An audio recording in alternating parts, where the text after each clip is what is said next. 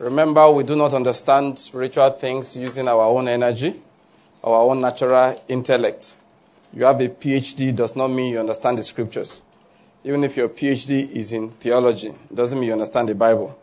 The only thing that gives you understanding is the inspiration of the Spirit of God. So there is a spirit in man, and the inspiration of the Almighty gives him understanding. That was what Elihu said. And that is what we activate every time we want to start to study by declaring the word of God. All right, let us go. 1 to go. Now I declare, the Lord has given me the spirit of wisdom and revelation in the knowledge of him, and I'm being filled with the knowledge of his will, in all spiritual wisdom and understanding. As a result of this, I'm walking in a manner worthy of the Lord. I am pleasing him in all respects. I am bearing fruit in every good work, and I'm increasing in the knowledge of God. Now again, I incline my ears to his word. The word is entering my heart. It is giving me light and direction. It is healing me in every area, and it's making me more and more like the Lord Jesus. In the name of Jesus Christ. Amen. Amen. I said amen. Amen. If you believe it, say a warm amen. Amen. All right, understanding is coming to you today in Jesus' name. Amen. Despite what I may have planned to speak, the Holy Spirit will speak through me, and you will get your own word in the name of Jesus Christ. Amen. So let's continue today in our School of Bible Exegesis. We have been looking at the book of Ephesians and the book of Colossians side by side. And what we have been doing is looking at the doctrines that Paul felt necessary to teach to the people in those churches. And these doctrines, he said, they were given specially to him by the Lord Jesus Christ. It's a message. There's nobody in the book, in what we call the New Testament today. There is nothing there that was not written by somebody who physically saw Jesus. Paul didn't see him while he was alive, but he saw the resurrected Christ. Are you getting my point? And I'm going to talk about that today. John saw him while he was alive. He also saw the resurrected Christ. Peter saw him while he was alive. He also saw the resurrected Christ. Matthew, all right? Mark himself, in case you are wondering, the book of Mark is the book of Peter. Are you getting me? What you have in the book of Mark is the account of Peter, all right? That was written there. Every account, the book of Luke was researched and recorded from those who saw Jesus, okay? Luke researched it, okay? And then he compiled things. These were the words of the Lord Jesus. There were things written from those who heard directly from Jesus Christ. So when Paul was going to write also, he emphasized that Jesus gave me a message for his body. What you have in the New Testament, what you call the New Testament of the Bible today, Matthew, Mark, Luke, John, Acts, Romans, all the way down to Jude and Revelation. All those things were the words of the Lord Jesus sent to his people. That's why we are called disciples of Jesus Christ. Disciples are not those who just answered an altar call. Disciples are students. There are people who are studying. They are not just people who went to church. These days, there's something about churchianity where it's different from Christianity. Churchianities have gone to church. I have attended a service. I have paid a tithe. I have given an offering. Like one of my chiefs, those they used to say, that he normally leaves church after he has paid money. That was the word he used. That you go for service. He said, when the pastor has finished talking and I paid money, I leave. I said, sir, it is not payment of money. He saw it as part of the obligations for coming for the service. The services is a service. Are you getting my point? It's a service. So they render the service. You offer the payment for the service. And he leaves. And that's what a lot of people think Christianity is. That's churchianity. That's idolatry.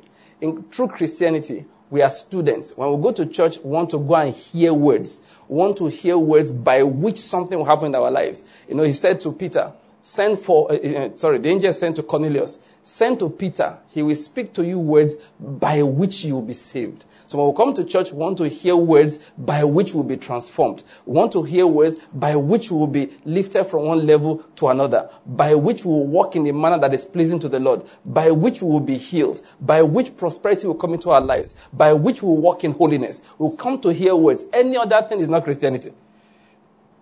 That's why he said, go into all the world and do what? Make disciples.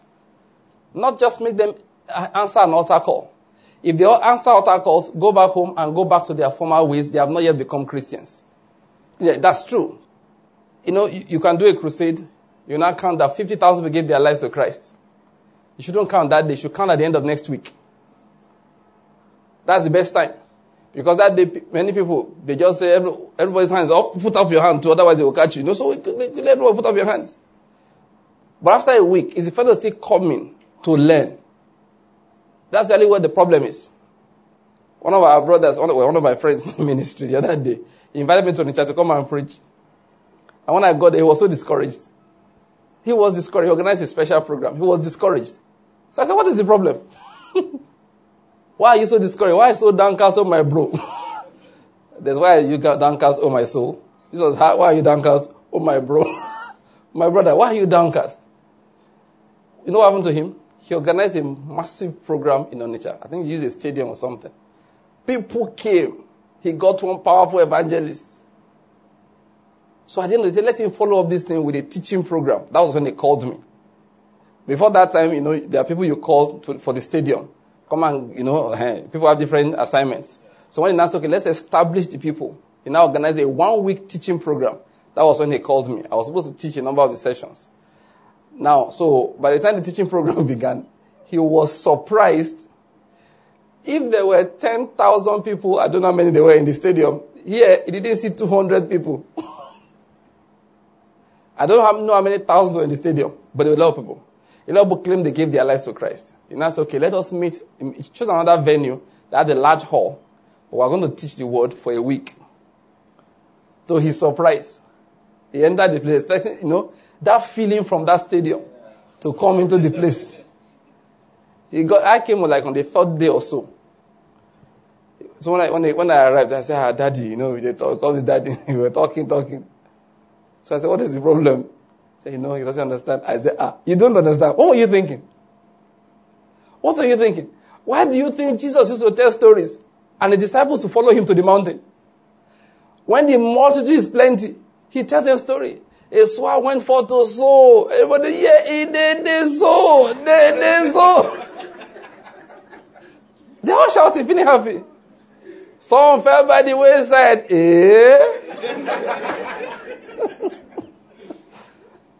And Jesus was looking at them. And he continued the story. As I was saying, those who were sick were waiting. Say, when Papa starts prophesying, wake me up.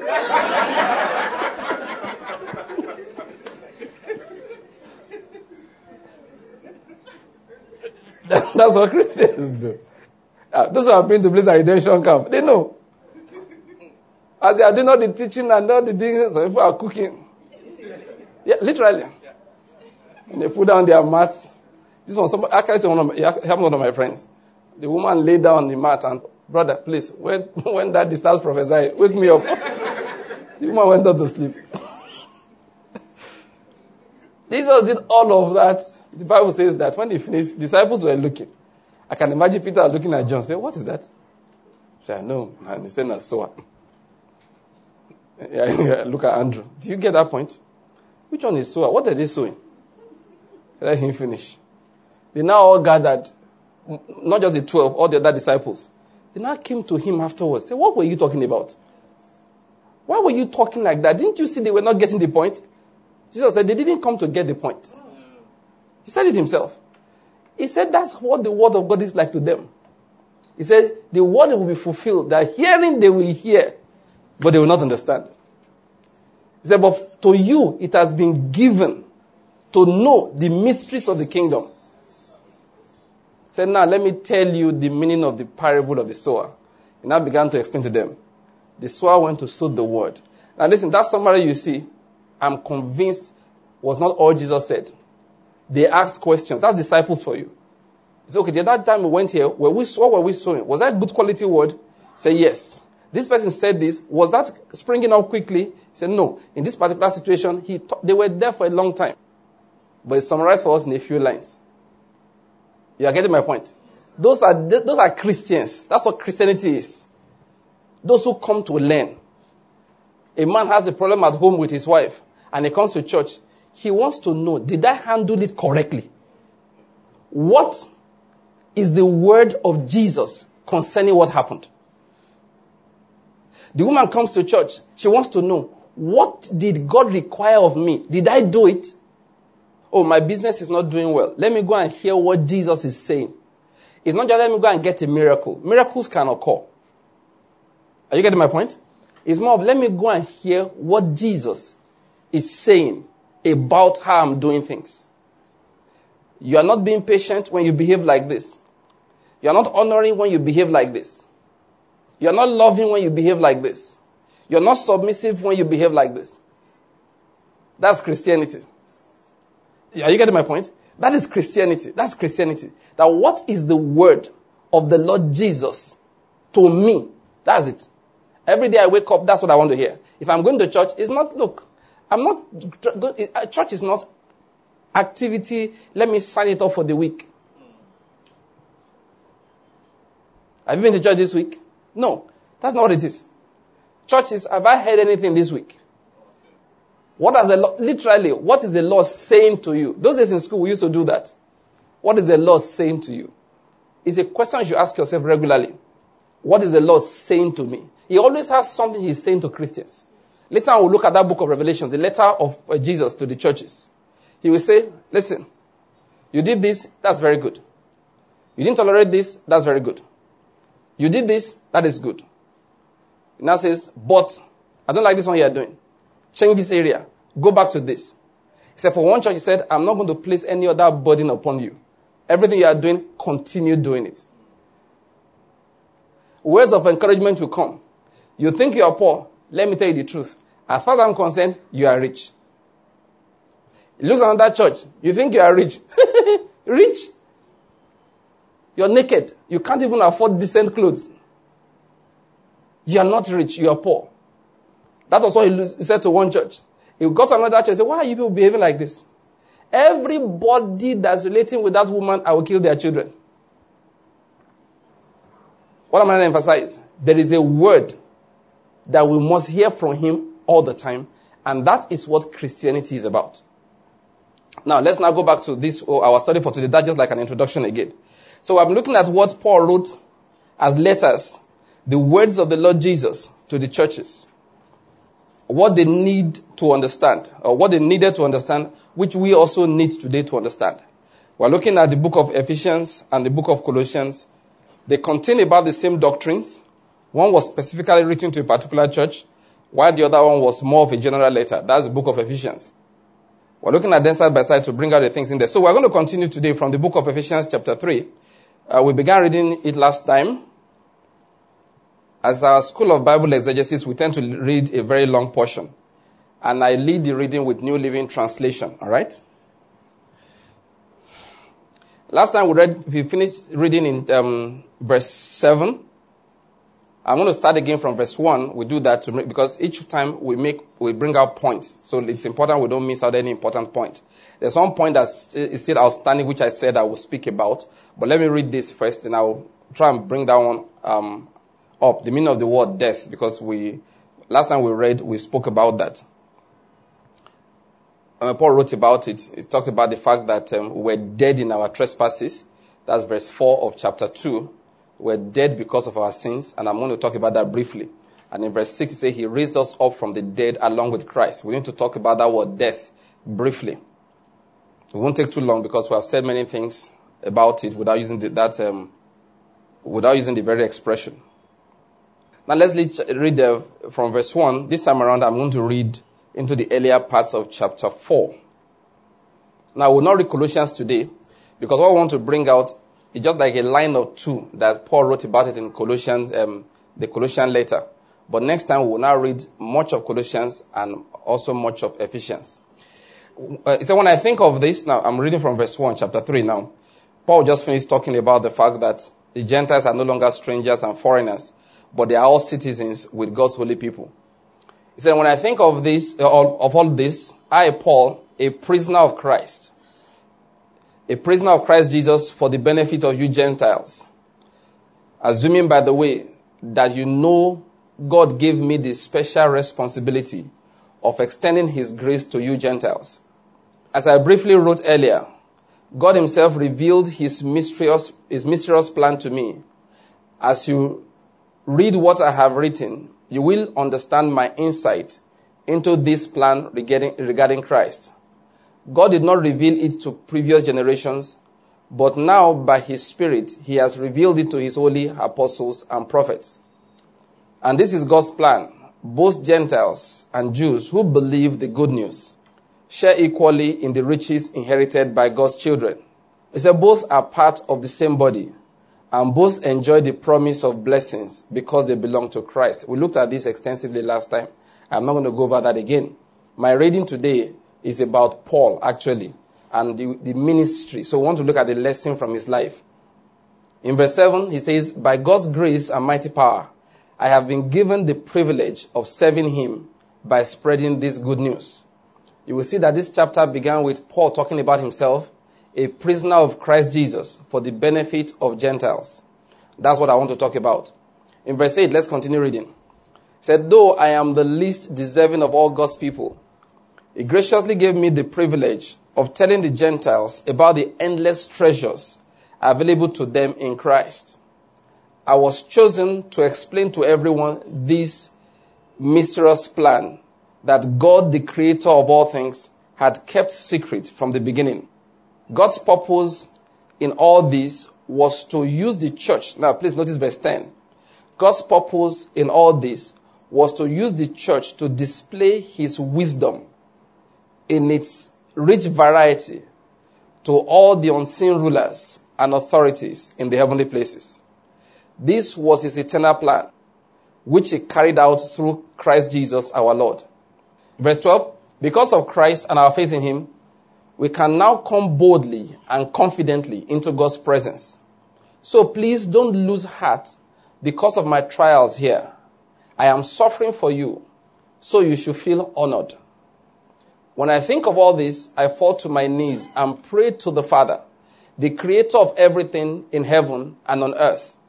I pray that from his glorious, unlimited resources, he will empower you with inner strength through his Spirit. Then Christ will make his home in your hearts as you trust in him. Please notice that verse 17.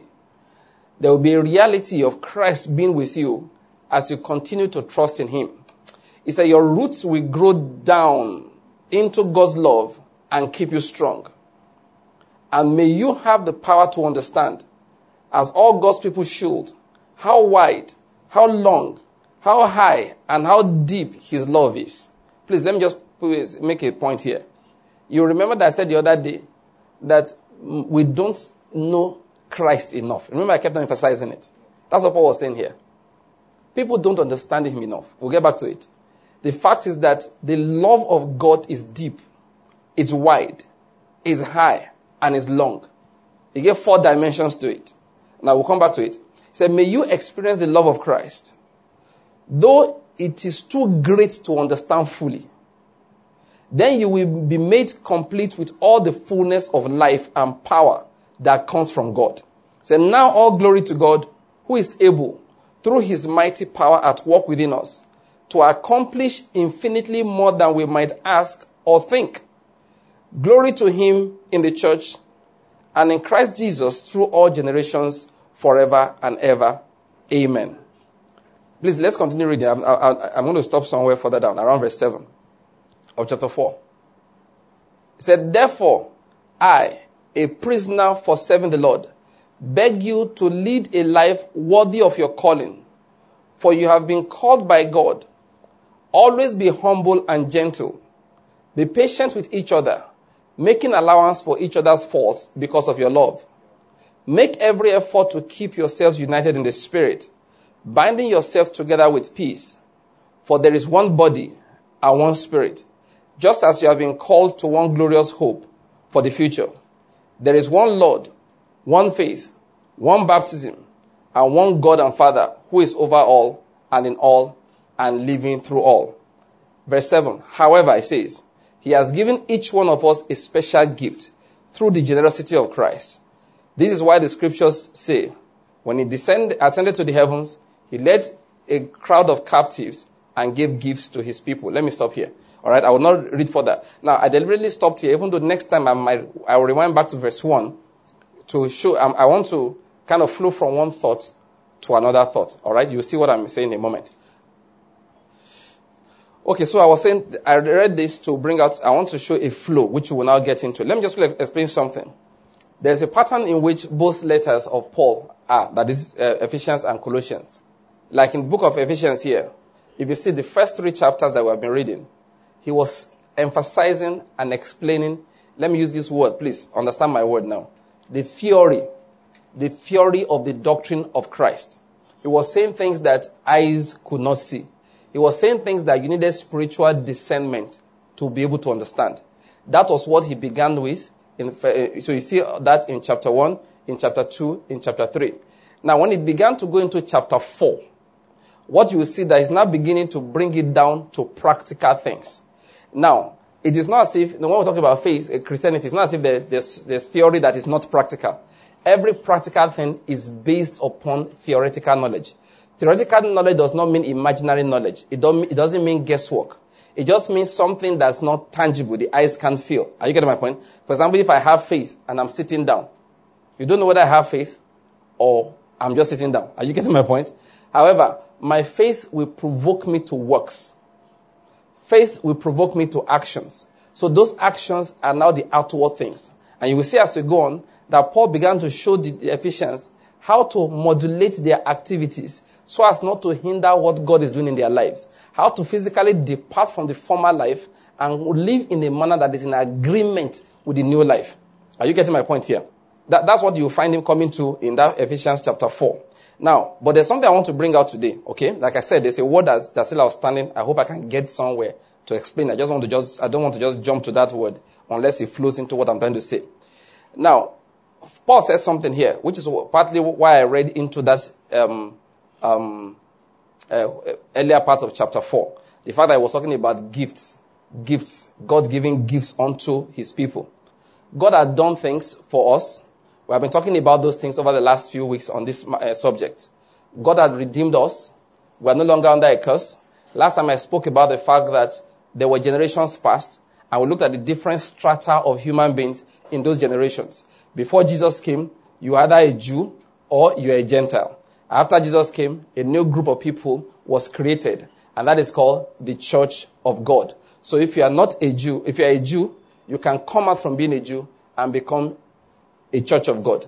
If you're a Gentile, you can come out from being a Gentile and become a Church of God. Are you getting my point? And we said the blessing of God is with the body of Christ. That is the Church of Christ. That's the blessing of God. So those people are more blessed than Jews. They are more blessed than Gentiles. That's a matter of fact. Now, before that time, before Jesus came, we said human beings were in 2 strata, Jews and Gentiles. Jews were more blessed than the Gentiles. There was a time before the flood, the descendants of Seth were more blessed than the descendants of Cain. After the flood, we saw that the descendants of Shem were more blessed than the descendants of Japheth, who was also blessed. However, the descendants of Ham had a curse upon them, and they said they would be servants of servants. But we said this is the issue.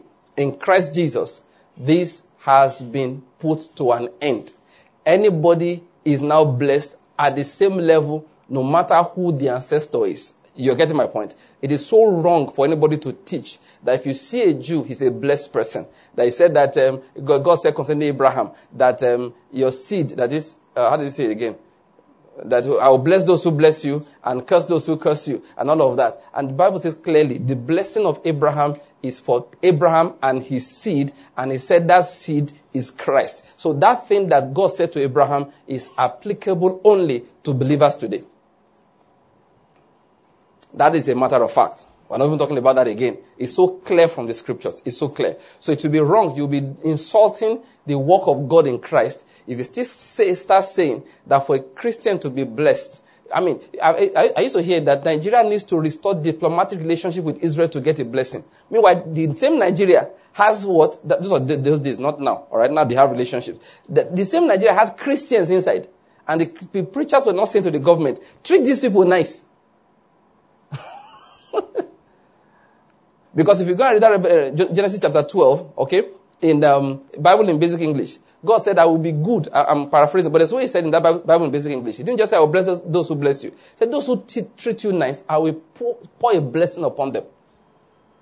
That is a nation that takes time out to make sure that the Christians are well taken care of. They are free. Not to do them any special favor. Don't persecute them. Allow the gospel to be preached by their mouths. That nation has a blessing on it. Please, I hope you are getting the point here. So those are the things that God has done for us in Christ Jesus. The curse has been broken. We have established that no matter who your grandfather is, assuming your grandfather is Gehazi, with the leprosy of Naaman attached to him and his descendants, and your father is the first son of Gehazi, and you are the first son of your father, that makes you the first grandson in the lineage of the curse imposed by Elisha. Don't worry about it. What did I say? Say it like you heard me properly. Once you are in Christ, that curse has been nailed to the cross. Are you getting my point? And Paul said, make sure you know this truth and you continue to walk in it. Stand firm in the truth. This is very important. Now, this is the point I'm coming to. Now, all these things we have said, they were not known by people. For that reason, the Gentiles, even though they were free, they were bound. It's very funny. Are you getting my point here? Even though they were free, spiritually, physically, they were bound. Till today, everybody on this earth, every so-called Gentile is free. But many people are still bound. Spiritually, they have been set free. But in reality, physically speaking, they still look bound. This is how spiritual things are. If you are in prison, spiritually speaking, and God wants to bless you, He will come, He will open the door of the prison, and He will walk away. I don't know whether I hear what I said. If you are inside the cell, He will unlock, He will open the lock, and then He will walk away. That's how God operates. If you are not aware, are you getting my point? You know what He will do? You will sit down there. You can sit down for 100 years. He will never come to open the door and push you out. He will just unlock the door and He will walk away. People will pray and pray and pray. What God will do is to unlock the door and walk away. What's the next stage if He wants to be delivered? He will now call a friend of yours. Say, go and tell him, go and tell her that I have set him or her free. Are you getting my point? The process of getting up, touching the door, turning the handle. Sometimes maybe the door is a bit rusty. So you push against it, it appears locked. So you tell your friends, but you said I was free. So that one will go to God and say, but you told me that He is free. Say, yes, I said so. And he'll continue. He won't say any other thing. Say, I said so. Between you and your friend, better work out the meaning of I said so. Oh, to me, the most beautiful story that used to illustrate that, okay, is the one that Kenneth Hagin told, in which the Lord told him that this is how you are going to minister to the sick. There are different ways. One of them is, put your two hands across the fellow. One on his chest, one on his back. If you feel fire jump from one hand to the other, it means there is an evil spirit residing in the fellow's body that needs to be cast out before you can pray for that fellow's healing. So when you cast out the devil in my name, the devil will go. Once he was ministering to a man who had a bad back. All right, there's a medical terminology for it. But his back was stiff. So he put a hand across the man. He felt the fire jump. So now he cast out the demon in the name of Jesus. Of course, I didn't see anything, no flashes, nothing. And I told the man, and I prayed for the man's healing.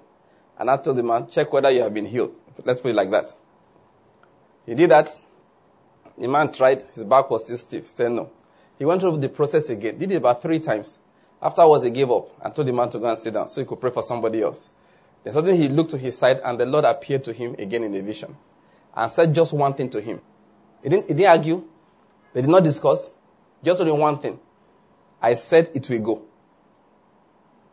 Did you hear what I said? Yes, there was no discussion of, did you put your hand properly? When you said come on, did you say it loudly? And then what happened? He just said to him, I said it will go. Then he made the mistake you must never make as a child of God. He said to the Lord, but it did not. See, I've held positions of authority now for a number of years. What I mean is this. Once you marry, position of authority. You are a father, position of authority. You lead people, position of authority. Are you getting my point? That's what I mean. I don't mean that you're a big man. Once you are leading, and over years I have come to understand some things. If God says one thing, please don't challenge it. Now, with my own weakness and imperfections, I know how I feel when I tell people do this and they do the opposite. Especially when doing the opposite now turns out wrongly. And I say, how did it turn out like this? But I told you to do this. But I know we're just thinking. Why should you think? I know what I'm talking about. So I understand now how the Lord felt when this human being looked and the Lord said it will go and said to the Lord it did not go. I don't know whether you get my point. For the Lord, that's one of the worst sins you can commit. You tell him he does not know what he's saying. The Lord told him, I said it will go. And he told the Lord, no, innocently, human beingly. It did not go. The Lord said a third time, I said it will go. He said this time around, it's as if fire was blazing from his eyes. And that was the end of the vision. No explanation. Nothing concerning what should we do. The Lord just said to him, I said it will go. I don't know whether you catch what I'm saying. Listen. Of course, the man was confused. He said it will go. It did not go. He said it will go. Okay, now that it did not go, what does it mean? That it did? Do you understand? He was like, oh God, what am I going to do? Then suddenly he realized what happened. Just to end the story for those who don't know it, you should read his books, okay? It will bless you. Or they will bless you. He just called the man back. Went through the process again. And told that evil spirit, I command you to come out of him in the name of Jesus. He told the man, now you have been healed. Bend down and touch your toes. See the difference? Before, let's see whether it worked. This time around, he said, I know it worked. Don't tell me it didn't work. Don't tell me it didn't work. I know it worked. Just so the man flat. Now you have been healed. Bend down now and touch your toes. And the man bent it down and was instantly healed. What am I trying to say here? If a man is in prison, the Lord says to her, I have set you free. So you get to that door, you push the door, it's locked. You don't talk to the Lord again, you talk to the door. Say, this door, you can't keep me here. The Lord said you are open and have been set free. So you will knock on that door. You will keep on badging that door until it opens with one conviction. Because, it happens. Has it happened to you before? You get to a door. You try it. They say it's locked. You think it's locked. Then your friend comes and says, no, it's open. You say, I've tried it. It's locked. Say, don't worry. It's open. Then you try. It doesn't open. So your friend now comes and tries. It's locked. If it feels locked. So he applies some more pressure. Pushes on it. Eventually the door gives. And he says, oh, I told you it's open. Just that the lock is a bit, this catch is a bit dysfunctional. So you need to apply some pressure. But he did that. Why? He's confident it's open. It's his door. He knows it's open. So if that door doesn't open, he will kick it until it opens. Why? He's sure it's open. That's how God behaves. He gives you information ahead and says, walk like that information is true. That was what happened to the people of Israel. Go to the promised land. There are giants there. Doesn't matter. The Lord said we're able to take them down. But they look big. There must be something about bigness that makes them fall easily. That's all. That is, you have to interpret everything like what the word of God said is true. You see why I'm talking about this? I'm talking about Paul. Paul said the Gentiles have been set free. They are now co-heirs of the promises of God. They inherit everything equally, like we said last time, with the Jews. But they will remain in prison unless they are told. I don't know whether you're getting the point there. They will remain in prison unless they are told. Please, what you are told is very important too. that you know the truth. In my typical digression, and I give you gist. Something happened in my brethren chat group yesterday. Somebody sent information that please pray over your money before you give to the poor. Have you heard that one before? Before you help a beggar, pray over your money. Why? Because somebody she knows, a close relative, very close relative, told the story that in their church, there's a case they are handling right now, in which a woman gave money to a beggar who was on the floor, couldn't walk, crippled on the floor. And as soon as she gave the man the money, as soon as the man said thank you, she became crippled. And the beggar got up. And they were all shouting. She began to shout. People now came in. And they beat the man and told the man to undo what he did. And the man said, don't laugh, I'm about to tell you. That's what I was told. And the man said that the only way he can undo it is if the woman will kiss him on the lips. And reluctantly, she did it. And as soon as she did it, both her and the man disappeared. Oh, you've heard it before? I'm happy you've heard it because I heard that one yesterday. Oh, this must be a super story.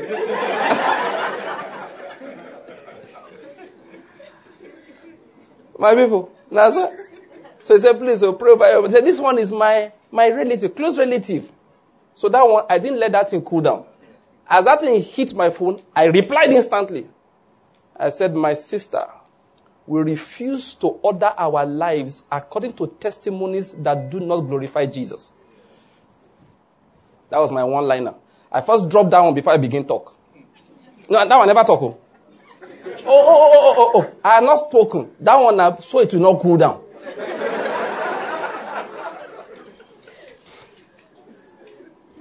Long gist. My wife will come on the chat group. I said, Hey. I said, what? I said, listen, we are seated with Christ in heavenly places, above all principalities and powers. I said, listen, we have the victory. We have passed out of death. We have passed into life. I said, the prince of this world is coming. He has nothing in us. I first established all of those things that cannot be argued upon. And I said, by the way, that story is a lie. That's why I was excited when you told me, like you have heard it before. It's only the same pattern. I said, I've been hearing this since I was a little boy.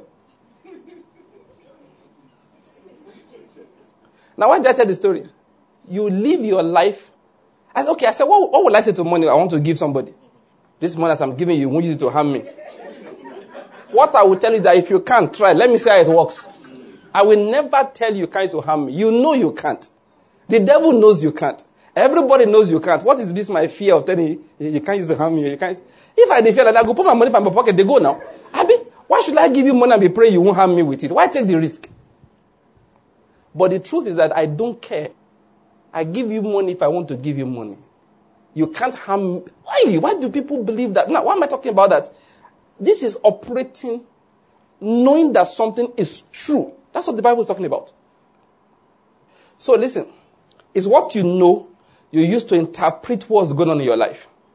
That's why I keep on saying, like I heard the pastor came to praying earlier. He said we should continue to say these things, that we have been set free. That the more we declare it, the more we are convinced about it. We're not trying to convince ourselves of things that are not true. It's because we have known they are true. We are trying to remind ourselves all the time that they are true. Because the knowledge you have of truth is what you use to interpret the events of your life. Are you getting my point? Why am I saying all of these things? The Gentiles have been set free, or had been set free. Right now, they also are still free. But except they know it, they will remain in prison. So Paul said, that was why I was chosen. That's what I'm talking about. Paul said, that is the reason. He said, when I think of all of this, I, Paul, a prisoner of Christ Jesus, that's verse 1, for the benefit of you Gentiles. He said in verse 3, God himself revealed his mysterious plan to me. As you read this, as you read what I have written, you will understand my insight into this plan regarding Christ, which we have been talking about for some time here. he now explains something. Verse 9. I was chosen to explain to everyone this mysterious plan that God, the creator of all things, had kept secret from the beginning. God's purpose in all this was to use the church to display his wisdom in its rich variety to all the unseen rulers and authorities in the heavenly places. He said, verse 13, so please, don't lose heart because of my trials here. I am suffering for you, so you should feel honored. Are you seeing what I'm saying? Paul was saying, why am I going to everything? Because if I don't let you people know that you have been set free, you will remain in prison needlessly. That is ministry. Ministry is not what I can get out of it. Ministry is not how much glamour follows me about. Ministry is how much information concerning deliverance that people have in Christ that I can deliver to them. That's what ministry is. I was telling you the other day, I found out when Paul was handling the matter of money, when he was writing to the Corinthians, what he kept on emphasizing in that 1 Corinthians chapter 9, what he kept on emphasizing is, after I read it carefully, I saw that Paul's concern is that whatever I do, it must not hinder my ability to disseminate information about Christ. If I go somewhere and they give me an offering, and that offering is going to make it difficult for them to understand the message about Christ, I will not take it. Do you understand my point? Paul was so concerned. So, even when God gives him a right, like he says, I have a right to a wife. I have a right to be paid for the job that I do. I have a right to be supported by the churches that I minister to. He said, right now, if I use any of these rights, I will not be able to pass this message across effectively. So he let go of the rights. That's what I was talking about. So he suffered a lot of funny sufferings. So he told them, don't feel bad. Don't feel bad. Don't feel bad. In fact, feel honored.